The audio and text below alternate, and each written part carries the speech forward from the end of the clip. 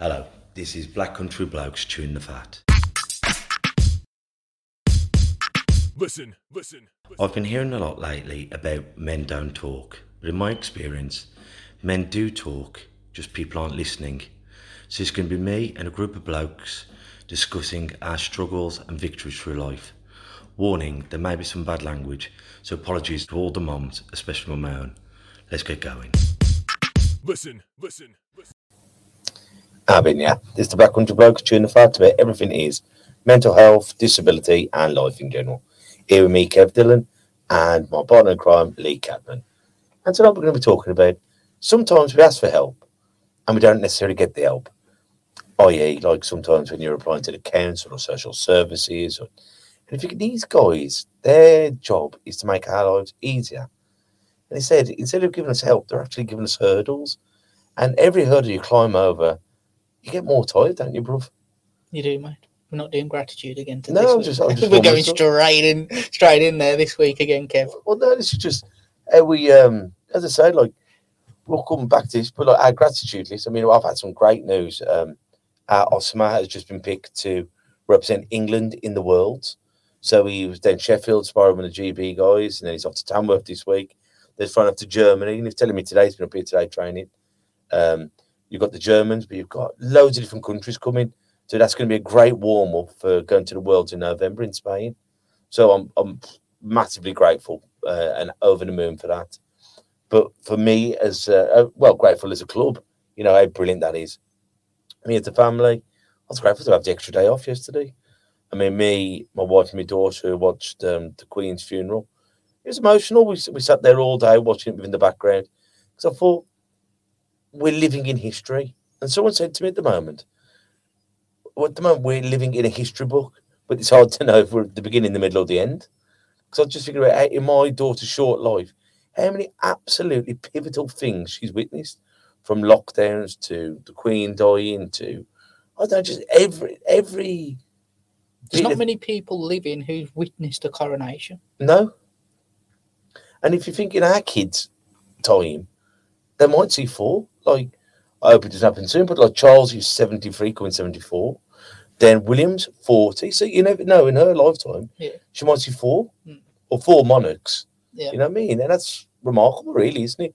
Considering everyone, it's like when, just before we went live on our radio show on Thursdays on Black Country Extra, and it was, she died just before us, and they'd come in saying we've had to prepare all this. And I said, I wonder how long are we in mourning? Is the king now? Is the prince now a king? And it's one of those things you couldn't even phone up your mom to ask her or your grandparents because they didn't know, because it was for all of our lives we've had one monarch. Yeah. What are you grateful for? Friends this week.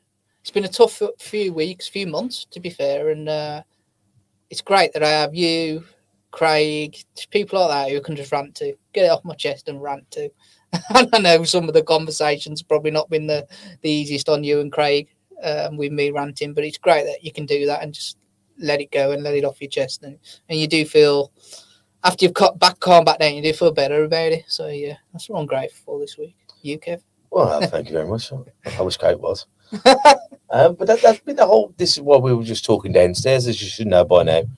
It's very rare that we have an idea until we come up to the studio, and we said, well, why don't we just talk about like your frustrations and the frustration we all have. And I think anyone who lives in a disabled world, or in most worlds, the frustration when you phone up someone going, give me an answer, let me know what I can do to help myself. And often you're just bombarded with paperwork, phone calls, and then you've spent so many hours on a phone call, and they go, well, I don't know what you're on about. And you think, well, why have we had to go through this whole rigmarole to get nowhere?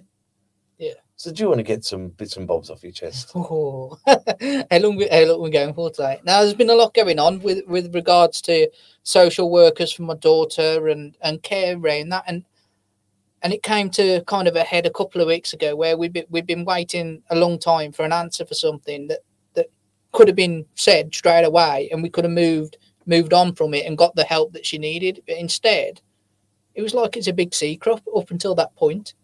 And I don't know whether it is that it's to do with housing occupational therapy. We're looking to move house because our house is not suitable. But there's a process to go through, but no one seems to know that process. And then all of a sudden you get this answer when you've been phoning week in, week out to try and get this answer, and they give you this answer, and you think, well, why didn't you just tell me this at the start? Why have I gone through this? Why have I had to do all these phone calls, wasting your time as well as my own, just to get this answer? You just think, is it because people don't know the jobs? Is it because, I don't know, why is that happening? Why are the people there who are in a care? Not everyone in a care, I'm going to add that. There's a lot of people within Callous Care who are fantastic. But why are they making life for a harder when they should be helping? I don't understand it. And when you're in that environment and you're thinking your job is to give answers, I don't know the answers, so I go to you so you can put me in the right direction. Why are you making it longer and harder for us? Yeah, and it's not. I was about to say that it's if they don't know the answers, then find it for those people. But ultimately, I'm not asking hard questions. I'm asking questions that they probably come across every single day. So why does it take that long to do it? I don't know. Or why, it is really, really, really frustrating when you have to spend weeks and weeks on the phone, months on the phone, months emailing, months doing this and getting no answers. And then I don't know, I've been trying to contact the social worker for roughly 2 weeks, maybe a bit more, to then find out she's either left or been sacked. But on a voicemail or on her emails, there's no bounce back saying that she's not available anymore. You need to contact the office. There's nothing like that. So you just think you're being ghosted. You think that, they're just not getting back to me. They're not doing this. And you just think, how easy is it to put an out of office on an email saying, I'm very sorry, of this person's list, please contact the office or contact here or email here to help out. You're just thinking, wasted over 2 weeks trying to contact someone who wasn't ever going to be available. You just, again, and you're talking someone who's a pivotal part of my daughter's care. But either she or someone from the office should have contacted you, either in paper form, email, phone call. It's easy to contact people in this day and age, isn't it, Kev? It's not like we're sending carrier pigeons out anymore. Or on the house phone. Yeah. We hadn't got answer. Look, and I think about this, which drives me mad. Back in the day, if you're lucky, if you had a house phone, now we've got WhatsApps, mobile phones, emails, contact. It's never been so easy to get in touch with people, yet you seem to have less contact than we ever did. Yeah. You get certain people, and you either get none at all, or they'll message you on absolutely every single thing. Yeah. So you're reading the message 15 times. There's never seems to be that middle ground. You just, I'll just message when I'm available. But it's very annoying. It's very disheartening. It's very, very stressful. And it can, I think me and my wife are in a very lucky situation as well, because we're quite switched on. My wife's been either a PA or a teaching assistant to children with disabilities since she left school. Obviously in the industry with disability equipment, so we know kind of not how to get around. We know what we're doing. We know what we're talking about. And I just think the people out there with kids with disabilities who don't have our experience, where do they go? What do they do? And you, because we said this the other day, I mean, you're in a privileged position where you work for yourself, so you can be on these phone calls for ages. But if you haven't got a sympathetic gaffer, or you haven't got, how on earth, because the offices shut at 5 o'clock or they're not open on weekends, and so you're beating your head against the wall. At least you can do it. You've got the knowledge and you've got the time. But those poor souls who haven't. And then they send you paperwork, and it's like reading, I don't know, Hamlet, but in Bulgarian. And you're thinking, give me a fighting chance. Yeah. And why do they make it so difficult for people who are vulnerable or are in a vulnerable situation? I don't know. I haven't even got an answer for it, Kev. I haven't even got an answer. Like it's titled, really. If you're asking for the people who are there to help and support, and they're not doing it, where do you go from there? And like I say, we're in a lucky situation. We really are. But I just throw my hands up and go, I just can't believe it sometimes. I can't believe how uncaring it is. You know, there's instances with Housing OT where they've got back to every professional in Callers care, but they haven't messaged us. And the only reason I know what's going on is because we get on with those professionals and they forward the emails to me. Because if not, I'll be in the dark. I'll be absolutely in the dark. And you just think, again, for the sake of putting my email address in as well as these professionals, you know, it'd make it a lot easier. It'd be easier for them as well, because there's no doubt there's questions that I can answer that they couldn't. Because we've been doing this 8 years now, we're getting pretty good at looking after it, you know what I mean? As you say, like being in the dark, being ghosted. When you don't know what's going on, you worry then, don't you? Because you catastrophize. It's, well, are they ignoring me? Have they forgotten about me? Are they just, you know what I mean? Yeah. So I think even if they say, you know, we haven't got the answers, we've messaged Kev, we've messaged Lee, we'll be back in touch with you as soon as we can. That just takes a bit of the weight off your mind, doesn't it? Yeah, that's it. You know, at least someone's well, you hope that someone's then working on it. But you kind of lose respect for these people, to be quite honest, because there's been many occasions as well where people have said they're going to phone back in the next day or so, and then before you know it, a week's gone and you're chasing them up, and you're just thinking, you know, just do as you say. If you have no information, just drop an email and say, I've got no information for you, I'm still working on it. And that's fine, but just kind of leaving people out there in the open, you know, and you get very good as a parent with a child with disability at contacting people and not giving the stuff, whether you're bothering them or keep constantly bothering. Like, I'll phone someone every hour of the day if I have to get an answer. And that's something that you learn over time with looking after someone with disability, because if not, nothing will ever get done. And I think, as you say, it's nagging. The British people, we don't like to annoy, do we? We don't like to get, but what I've learned when I had my council flats or anything that's happened, you have to be persistent, because you're very easily forgotten. Your problems are so important to yourself and so non-existent to other people, are they? Yeah.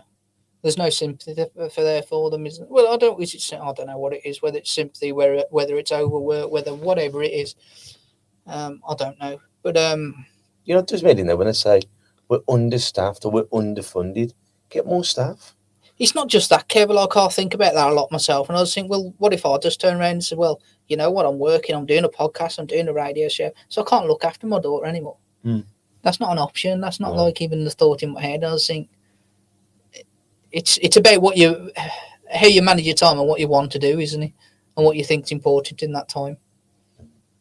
You know, and if you're not an importance within their time, then you're not even there. And it might be understaffed, it might be all that, but there's no one who can turn around and tell me that sending an email is going to take up much more of your time in a day. Or, as you say, tagging you into that email. Or tagging you into an email's even less time. You know, there's no one out there who can say that they haven't got time to do that, is there? And if you haven't got the answers, find someone in your office. Surely there's someone in there who could say, well, like in anything, my wife's in HR, and, you know, you got me in the boxing world. If I don't know, when are the championships? I don't know, I'll phone up Louise Gibbs, the Midlands and she will tell us, and I can tell someone. Yeah. If you don't have the answers, you should find out the answers, or you should find someone who knows more than you and pick their brains. Yeah. I think you're at a point now where a lot of the services need input from parents, and I don't mean the odd survey that goes out. Like, I filled a survey in for Dudley Carers, which is absolutely vital, that the work they do, and those kind of surveys, they are vital, but it's not really making any change. They need parents with disabilities employed in those services. They need them employed there, and they will tell you the weaknesses, and they will drive them out there because they've experienced it. Well, we laugh about that, don't we? Even like, you know, this is a disabled toilet, but it's on the second floor and the lift's not working. It's like token gestures, and something we say a lot on the phone to each other. People will always fall through the cracks. There's always someone who has been unlucky, but it's no longer cracks, is it? It's chasms. Yeah. And people, we've talked to Kerry Davis, very good friend of the show, comes on our radio quite often.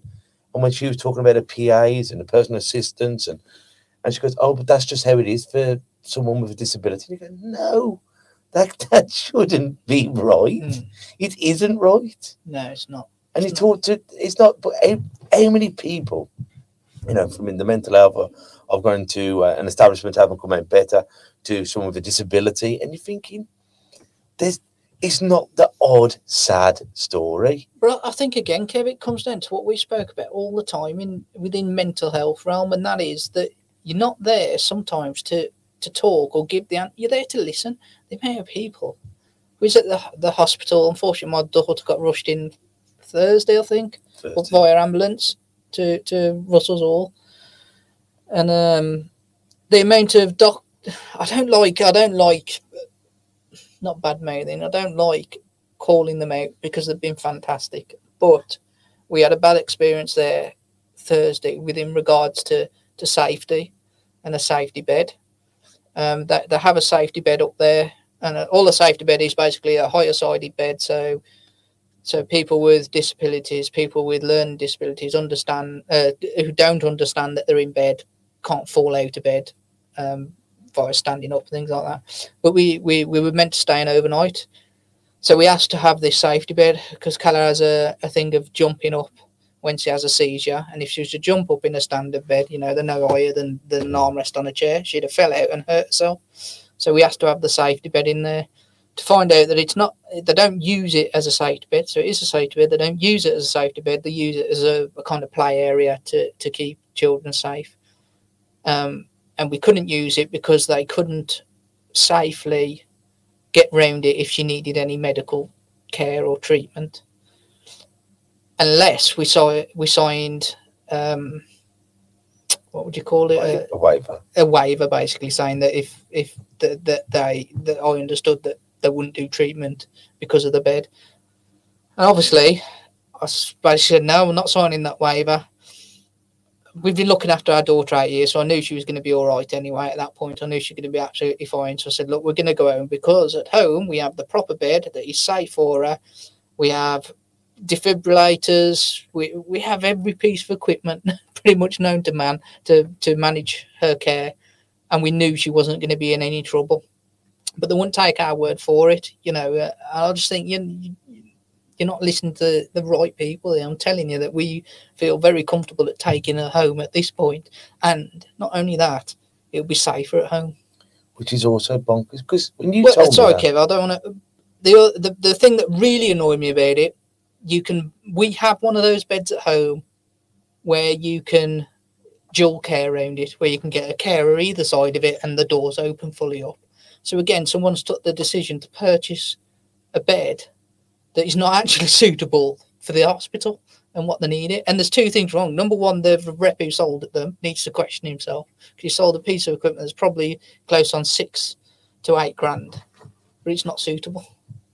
Well, because I phoned you on the Friday, I think, and when you told me that, it blew my mind. I know you're in the equipment game, but they should know, or a guy like yourself should know how dangerous that is to be in that hospital, and then someone should go, no. It was almost like they didn't believe me that she was going to fall out of the bed. I was just thinking to myself, we've looked after her every night for the last 8 years. And, I know how she behaves. Now, she might not have had a seizure and she might not have jumped up. But if she'd have had a seizure, she would have jumped up and she'd have fell out of the bed. There's no doubt about it. So but then I just want to be listened to, Kev. That was it. You're going to take her out of one hospital room and plaster her in the next hospital room, or she knocks her head, or she gashes her eye, or she... Yeah, well, that's it. That's it. But once again, we want to be listened to as parents, don't we? But, as we said about your social worker, you live in a loving home. Yeah. Yes, she's got additional needs. How about if you're bad parents and she had these needs, and a social worker is just Kaiser Soze, disappeared? So we're getting comments in, Kev. For some reason, it's saying both on the bottom of our screen. It's saying both our names are Kev. I'm just adjusting. Kev and in. Kev and Kev. It's me, myself, and Kev. There we go, fixed. That was Steve Ansel. Thanks for pointing that out, Steve. At least someone noticed it. Can't believe you missed that, Kev. As you're facing away, with Kev actually, Steve's actually put a messaging, so I'll just bring that up and I'll read it out. So my personal experience of trying to reach out for help is very mixed. On the first contact, it seemed to move fast, but then it slows down and the calls just get longer between each one. And before you know it, no contact. P.S. Hope the little one's goodly. Thank you very much, Steve. You're doing a lot better. And I butchered that again, didn't I? No, I've really got to learn to read out loud. But it's right. Sometimes you go, yes, I'm getting the help, and then it just dries up. And I haven't even got better, but it's like in your experience with these emails and that person. So if there's any way I can help Department is not even the person. It's departments now. I'm fighting departments, Kev. Well, can I help you? Yeah, I'll send an email. The email hasn't landed.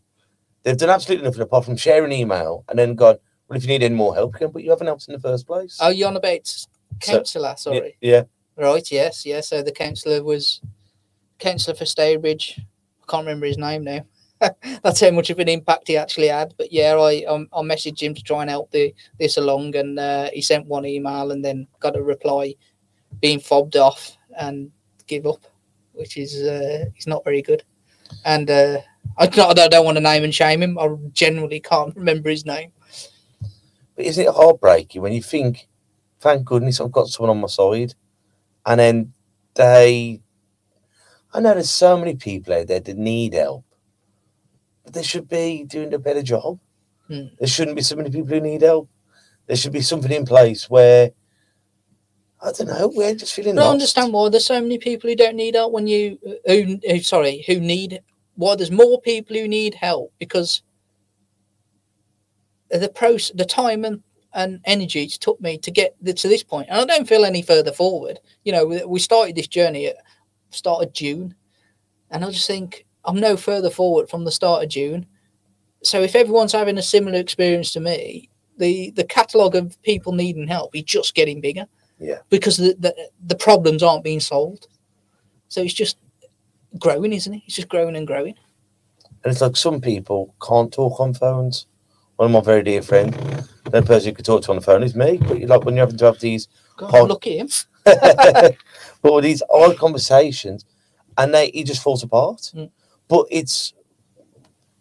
so they need people to come and help them, and to make them feel at ease, and to explain things in normal language. But we haven't got time. It's like, well, just fill it out on your phone. I haven't got a phone, or I'm visually impaired, or I'm dyslexic, or I just don't understand technology. But they expect everyone to be able to do it in the same way. Yeah. Talk to people saying, well, that isn't feasible for me. Or you get that a lot. People send you emails and stuff, don't you? Yeah. And oh, can you fill this out? No, I can't. I even find it difficult, on the phones when you're at the doctor's. Press number 1, press number 2, I find that difficult. Yeah. Never mind having to fill things out. But I think we all talk about it like, press number 1, and thinking, just give me someone to talk to. Yeah. And then you finally get there, and they cut you off. We had that with Sky the other day. My wife was on the phone for ages, on a day off, or I don't know, finished work early. And then it cuts her off after she's been on there for 45 minutes. But I bet she was really happy. But how many times does that happen to people? Yeah. But then all we go back into the queue. So the queue's never getting shorter, and no one's actually having their problem fixed. Yeah, it's just a vicious circle of going round and round, isn't it? It is, isn't it? But again, do they know the answer? And I think that's half the issue. I think maybe they're just scared that they don't know the answer and they don't want to ask. I don't know. I can't get my head around it, to be honest. I can't. Maybe the training they're doing is not adequate. I don't know. But if you can relate to this, guys, I mean, always drop a comments in, or if you know something that we don't, if you work for an organisation that'd like to come on and say, well, actually, there's the so-and-so trust, and we provide help for these, because this is what we start. Hey, look, if social worker or housing OT wants to come on here, I'm more than happy to talk with them. I might actually get to talk to them. That would be a first. But the problem is, though, even with that, like sometimes I've asked different people I know through different professions, like the police, like from the fire service, like from social workers, and they go, "We're not allowed to talk on something like this." Well, isn't that isn't that just as scary? How do you fix things if you're barring the people from talking about what's wrong or what's going well? Let's not they do things that are great, and you need to be able to talk about both sides of them to improve and put a human face to them. Yeah, that's why I wanted the police to come on here, a good friend of ours, and I want him to come on to talk on behalf of having a life away from work. Yeah. And and it's mad, isn't it, when organisations say no, you're not allowed to put a human face to it. But unless we talk openly, like I still really want people from mental health and these kind of things to go down to somewhere and have an open conversation. So it's not a witch hunt, but we can put our feelings across to the higher ups with lower downs and go, how can we fix this? Because by God, it's broken. Yeah, and that's the only way you will fix it, isn't it? By getting those people in a room and hoping that they'll listen. And saying, apart from your PhDs, what experience have you got? Because that person over there has got buckets full. Yeah. I'm not saying he's going to have your job, but if you could work closer together, then we've got a better chance of making a difference. Well, they did that with we had David Stocks on. Oh yeah. And if you remember, he'd experienced. I think he tried. It's a survivor from suicide. No. Yeah, and now he works with suicide prevention. Suicide prevention, and he does really well at it. Yeah, because his experience. Well, he's helped me out with my friends before I phoned him up, and we've been able to work together because he has suffered personally. Yeah, and we've had counsellors on our radio show, and because they'd suffered, they've become brilliant at what they do. And was it Headspace? No, I can't remember. We've had some great ones on though, but it's then kind of people you're thinking, you get it, you understand how many farcical meetings you have to go to, or how many stupid things you have to answer to get absolutely nowhere. And when you're answering like some of your benefits forms, and you're thinking, why are we being this invasive? You know what I mean? Why are we having to probe every part of my life when that's not what it's all about? We've said before, when they're coming around to look at your colour and they're asking the other kids personal questions, you're thinking, it's quite obvious she's disabled. There's nothing else going on. But then that same person who's asked all the questions disappears and doesn't turn up for the last 6 or other appointments. Yeah, it's crazy, isn't it? It's crazy. Well, I've seen this with mental health people as well, and they just don't come to appointments because the dog's poorly, or they don't come because you're thinking, make the effort. And if you can't make the effort, if we can't do the Backcountry Blokes, if you can't make it, I'll turn up. Yeah. You know what I mean? Or we'll say, we both apologise. Either one of us will come, or at a later date, we'll make a date and we'll both come. Yeah. Well, that's it as well, isn't it? A lot of these times, it's not because the waiting list is so long. If that person cancelled, it's not like you're going to see him the next day. No. You're talking months and months down the line. And months of worrying. Yeah, it doesn't tend to get better when you're in that state of mind, does it? Then the rabbit hole. Yeah, it's just constant. Further you go down, less light you can see. About the light, you panic. Yeah.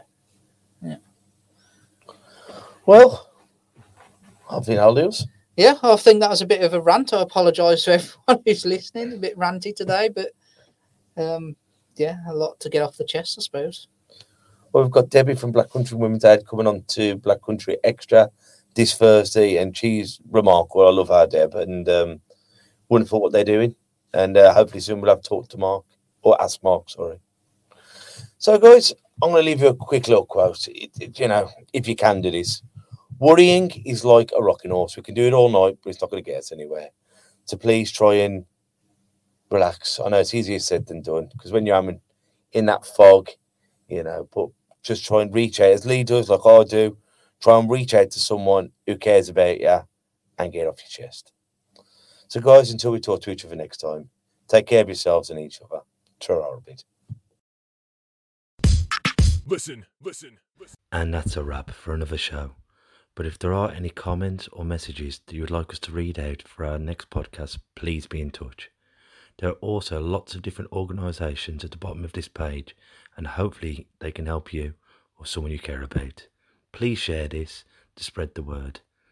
Until we talk next time, ta-ra a bit. Listen, listen, listen.